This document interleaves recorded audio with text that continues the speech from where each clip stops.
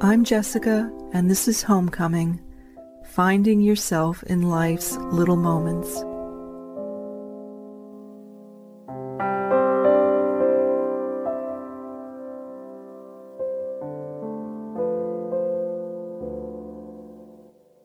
So, dear listener, I am sitting overlooking the ocean the day after the June solstice, and I'm here in Australia, so this is the shortest time of the year for daylight, and the ocean, even at this relatively early hour of 5:30 in the afternoon, is a dark and gray, and it's even hard to discern the horizon because dusk has truly settled in. So, the podcast that I'm about to make now is about life and love and legacy and what it means to realize that we are wrought from whence we come, from the people from whom we come, and that there can be so much that we don't know about it. But I've had the extraordinary opportunity, and I feel quite, I would just say, blessed to still have my mom in my life. So she's on the other side of the world, in a bed in Vermont, 11,000 miles from where I am, on the shores of the Pacific here, in the southern coast of New South Wales, Australia. And the extraordinary thing, dear listener, about technology is that you can connect across these miles. But there is also something about the human touch. So it's extraordinary, there's a paradox in all this. Because you feel close, and yet you know that there's a closeness that you long for, even beyond that comes through the human touch. And my mom was always good on the phone. I thank God about that, because that's our main line of connection right now. She always was able to just feel completely comfortable on the phone. Not everybody does, and of course, she's now 93, so she really came through an era where there were telephones, but, far from what we have now, where everybody carries theirs in their pocket. And, but she's always felt comfortable with it, and we've always had an easeful connection, or let's say the connection between us has always been easefully communicated by phone. So now I'm speaking with her by phone at this time, 2023, when she's 93. And what's extraordinary is that what I'm realizing through that connection and through our conversations, because things haven't been that easy recently, and so I'm up in the middle of the night, like 2 a.m., 3 a.m. You know how when something's working on you, working in your consciousness, and you're struggling to feel easeful, that middle of the night time is often one where you either wake up, or if you've already been up, you can't fall asleep. But the amazing perk, I would say, about that is that that's becoming apparent to me as the best time to speak with her. So I'll call her at 2 a.m. or 3 a.m., which is there in the United States, the East Coast, 12 p.m. or 1 p.m. in the afternoon the day before. And that's her most alert time. So it's really like I've been given this gift of something that is the balm and the antidote and the solace for what, I'm moving through in my life as I make my way. So the thing about it, is that in the conversation that I had with my mom just in the middle of last night, I was sharing something with her. And what's become apparent to me is that she won't necessarily respond directly to what it is that I'm trying to explain about my life or feelings, emotions, circumstances, all of that. She'll say something that in the end makes it feel like she's actually answered this deeper need inside me. And what is our human need if not to feel loved and connected and to have meaning and to feel like your life carries through its existence, cells and psyche, the very real stuff of the people from whom you've come. So in my case, my mom was the daughter of a woman who was born in Russia, Berta, her name. And at the age of 18, my grandmother, my mom's mom, fled Russia as a Jewish person, young Jewish person, fled Russia in some of its very darkest days of World War I and everything that was going on and the persecution of Jewish communities. And she made her way to the United States. And she came over at the age of 18 with nothing, no language, no English, and really no possessions. But her gift, her talent as a seamstress was already apparent. And when she fled Russia, she traveled south to what was then Constantinople, which was the center of the Ottoman Empire, which is now Turkey. Turkey is a part of that, what was then called the Ottoman Empire. And she made her way as this young woman. She left everything. She would never see her own family, her mother and her father. She would never see them again.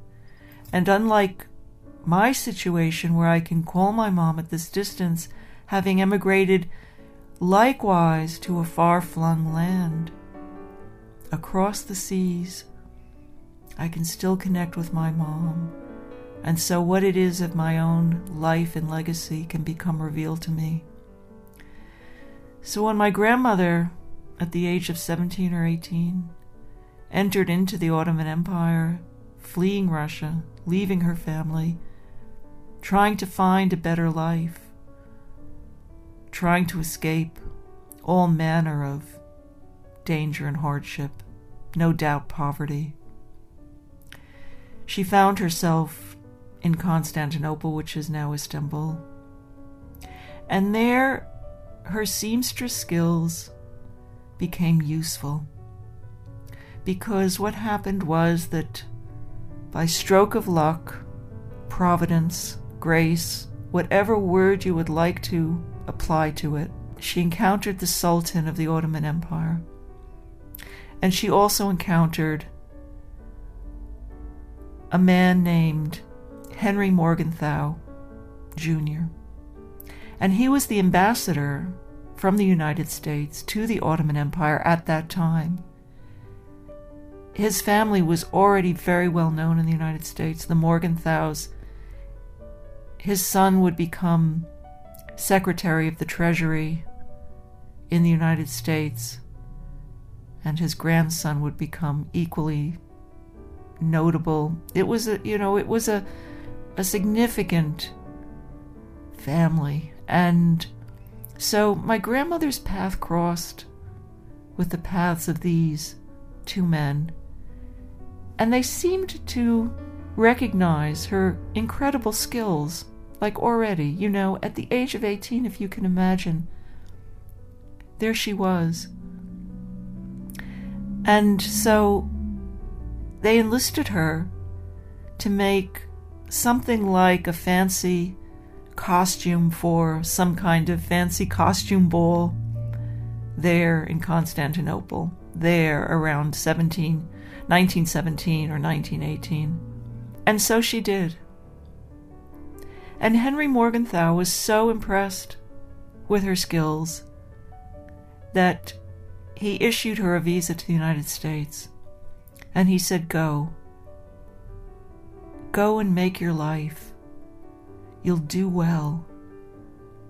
So with that visa in hand, she traveled to the United States by boat, landed at Ellis Island, where all the immigrants were processed, and the gateway to New York, the gateway to the United States, the gateway to a new life. And she began. And over the course of the next years, having come with nothing, including no language, as my mother said to me last night, and I never heard her say this in quite this way, my grandmother made history. Having come with nothing, my grandmother created history, what we now know as some of the greatest theatrical costumes and productions of the 20th century. So she would begin working for the big nightclubs and the big stars and the floor shows. She made the first costumes for the Radio City Rockettes at Radio City Music Hall when it opened up in 1932. She made costumes for the Copacabana, which was a very famous nightclub in New York, the Cotton Club, which was an equally as famous nightclub in New York, where people like Lena Horne and Duke Ellington performed, and they had these amazing floor shows with beautiful women who were dressed in my grandmother's extraordinary hand-beaded costumes with huge headdresses. Equally, that's what she did for some of the very biggest Las Vegas nightclubs like the Sands Hotel and for the Moulin Rouge in Hollywood. And she was considered really one of the three biggest theatrical costumers in the United States during that period of time, which began sort of in the late 20s, 30s, 40s, 50s, 60s. You know, this was her heyday. So last night when I was talking to my mom, and she said, yes, you know, your grandmother, she came to the U.S. with nothing, and she made history. Hearing my mom say that was so moving to me, because my mom also added, she said, you know, your grandmother was really something. So she was speaking, my grandmother, you know, my mother was speaking about my grandmother both from the point of view of her being her daughter and from the point of view of someone who was aware of the impact that her own mother had and the significance that her own mother had in the course of life and culture and art and music and dance and performance in the world, you know, in the United States and in the world at that time. And my mom said to me, because it was so poignant, you know, dear listener, when you speak to your mom, you speak to a parent, you speak to someone dear to you, and you know that they're really in that sort of, and I don't even like to say this, but I don't know how else to say it, those days and months and years that precede the passing of this life into the next, you hear that person reflect often in really profound ways, in deeply human ways. And my mom said to me, you know, she said, I remember, Mom, she said about her own mom. She said, I remember, Grandma, I remember her showing me pictures of these costumes that she'd made, and she was so proud of them. Indeed, in my own life, you know, my grandmother would always say that she was the only woman in America who had made 100,000 costumes. And you'd always think, was this really hyperbole? Was this some exaggeration, but you see, now I know that it wasn't an exaggeration. Now I know that it was true. And last night at 2 a.m. here, on the phone with my mom, she was saying, you know, your grandmother one afternoon was showing me these pictures of costumes that she just made. And my mom said to me on the phone, she said, I really regret, Jessie, that I wasn't more laudatory about what she'd accomplished and how proud she was. You see, dear friends, this is where the personal and the grand and the historic, and where everything comes down to the marrow of who we are and of our deepest connections to each other. And when my mom said that to me, she said, you know, I'd never hear her to say that, such a personal reflection like that, and regret, because my mom's life wasn't that easy. She was growing up as an only child, the daughter of a woman who was extremely successful, and it wasn't easy for my mom, I know that. And my mom said to me, you know, I regret that I wasn't more laudatory, more congratulatory to your grandma when she showed me these beautiful costumes that she was so proud of. You see, dear friends, whatever happens in this world, it comes down to those moments where we touch each other, or we might regret that we haven't touched each other. It's like we exist in this space. And in the course of my own life and in these conversations with my mother, it's like history and the personal, there's this confluence between the two. It's one thing. And my mom said to me, that's our legacy, you know, that was who Tima, I called her Tima because I could never say grandma when I was young, and so I called her Tima. And that always stuck. Everybody then, all of us started to call her Tima, and then Tima became Tima. You know, this incredible costumier, this incredible costumer. So, I thought, wow, on the phone last night. And I felt to myself, you see, that I could feel myself in the center of that sentiment that my mom was expressing, that feeling of poignancy, the feeling that she'd wished she'd said something. I could feel myself in the center of it. And my mom, who's bedridden now, was looking at the wall in her room. And on that wall are these photos that I've sent my mom, you know, of myself and my grandma. And it's like I helped, you know, by sending these photographs, my mom now has sort of this, you know, this little gallery of images of these 3 generations of women, my grandma, Tima, myself, and then my mom. And I thought as my mom was expressing that sense of regret, I thought, I don't know how to describe it. Regret's not the right word. It is, you see, but there's something so poignant about it because she was expressing it to me. And I said to my mom, I said, you know, I have to tell you that as your daughter, I am feeling that I have to say to you how extraordinary you are. Because, you know, my mom is extraordinary.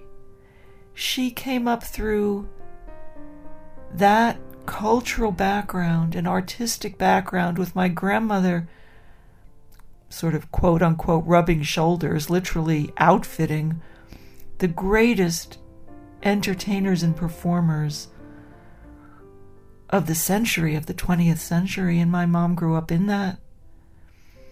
Lena Horne, who was one of the most beautiful African-American performers of that era. My mom remembers being there in the studio, my grandmother's place, her workshop, her studio, where at the height my grandmother had 40, something like 40 women working for her. I mean, this woman who had arrived with nothing from the depths of Russia to the United States, no English, no language, and built herself up to that. Within a decade, she was already well known. By the time she was in her late 20s, my grandmother. So my mom was saying to me, that was the environment that my mom grew up in, and I said to my mom, I said, you are a beautiful, extraordinary woman, because out of that, my mom became this incredible visionary and philosopher. She had an incredible sense of what it meant to educate young people. And she went into the field of education. She got her PhD in the late 1960s as a woman, which was very unusual at that time. And her doctoral thesis, which was on the Swiss philosopher, developmental theorist Jean Piaget, was so cutting edge that the corporation that was called the Olivetti Company, which was kind of the precursor to IBM, was going to send my mom to Switzerland to meet with him. It was that cutting edge. And my mother defined herself.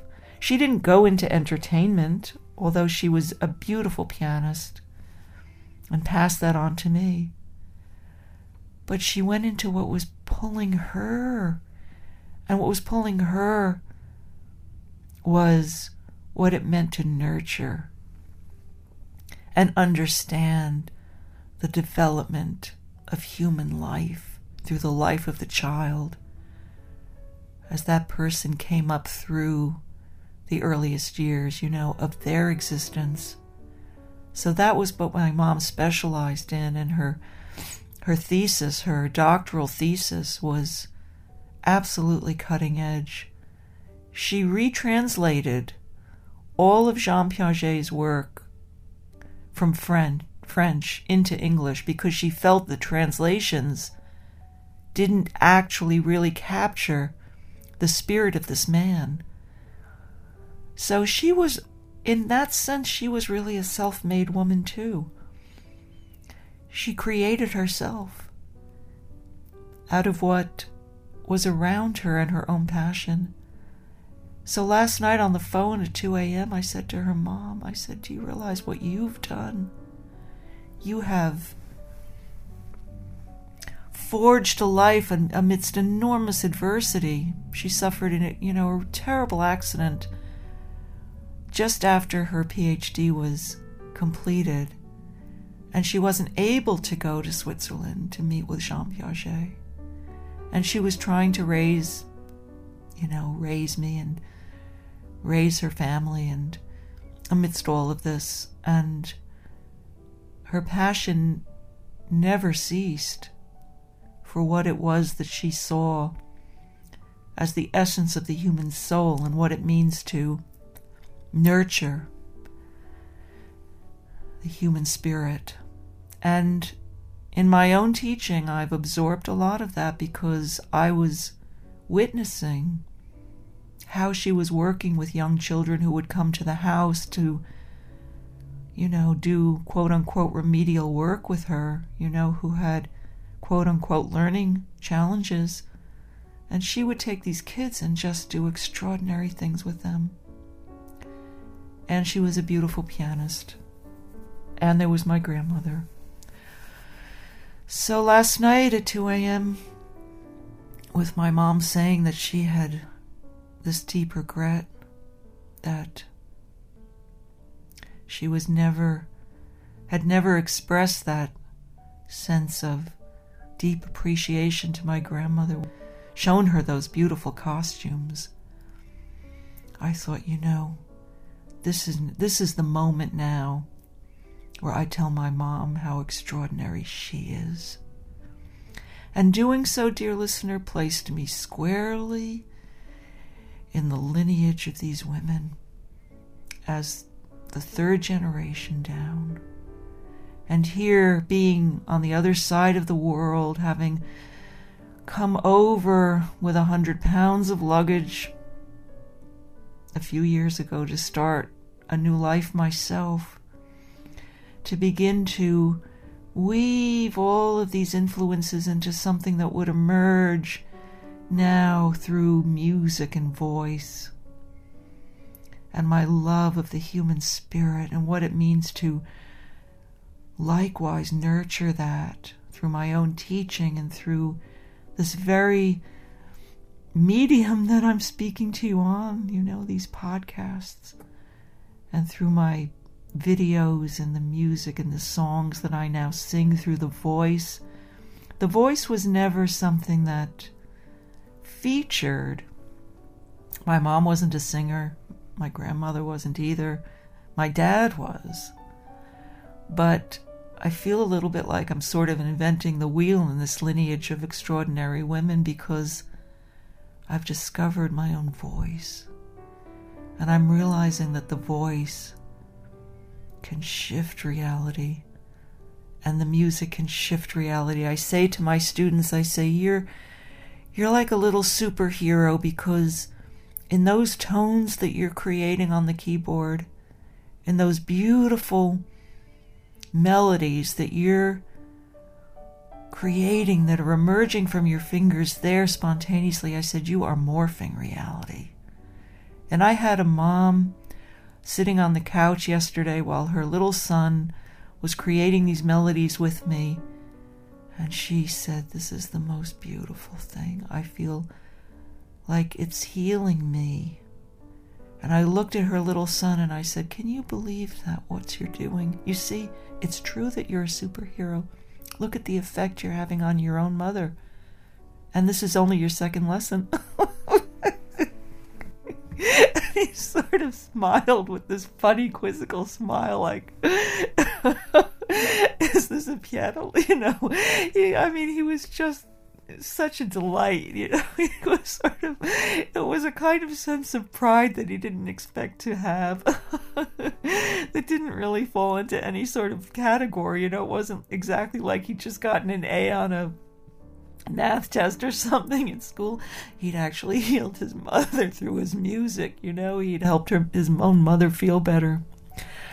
And that's what happened last night for me, dear listener, when I was talking to my mom.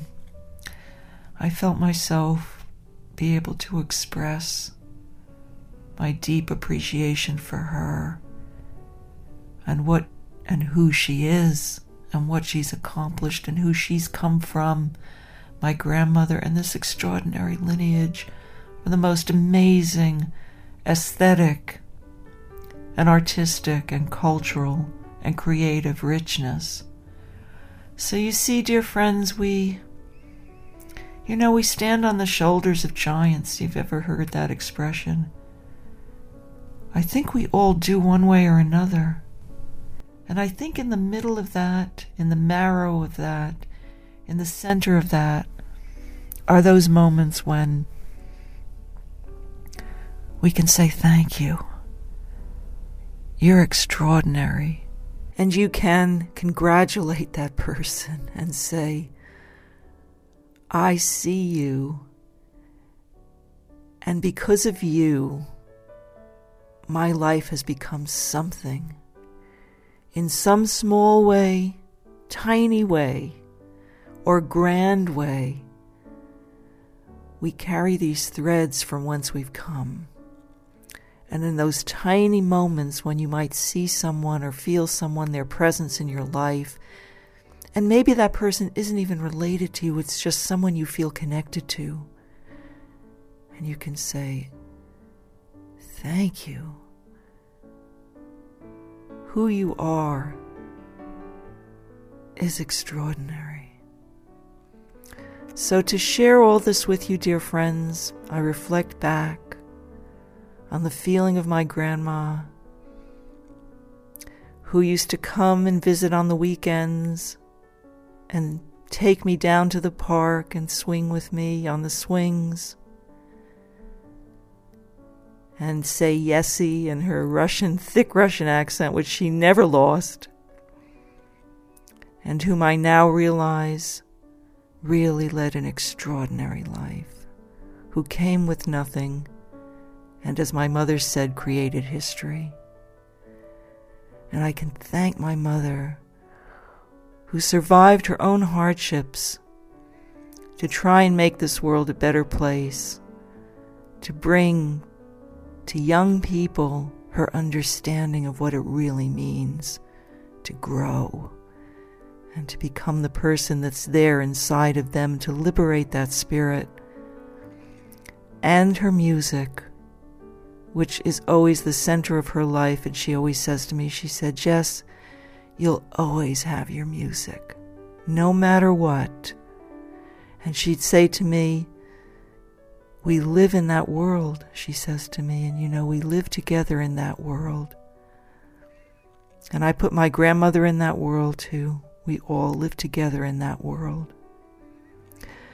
So, dear friends, I'm reflecting on this and feeling the spirits of what's come to me, and sharing them with you is a great joy and a very poignant feeling as well.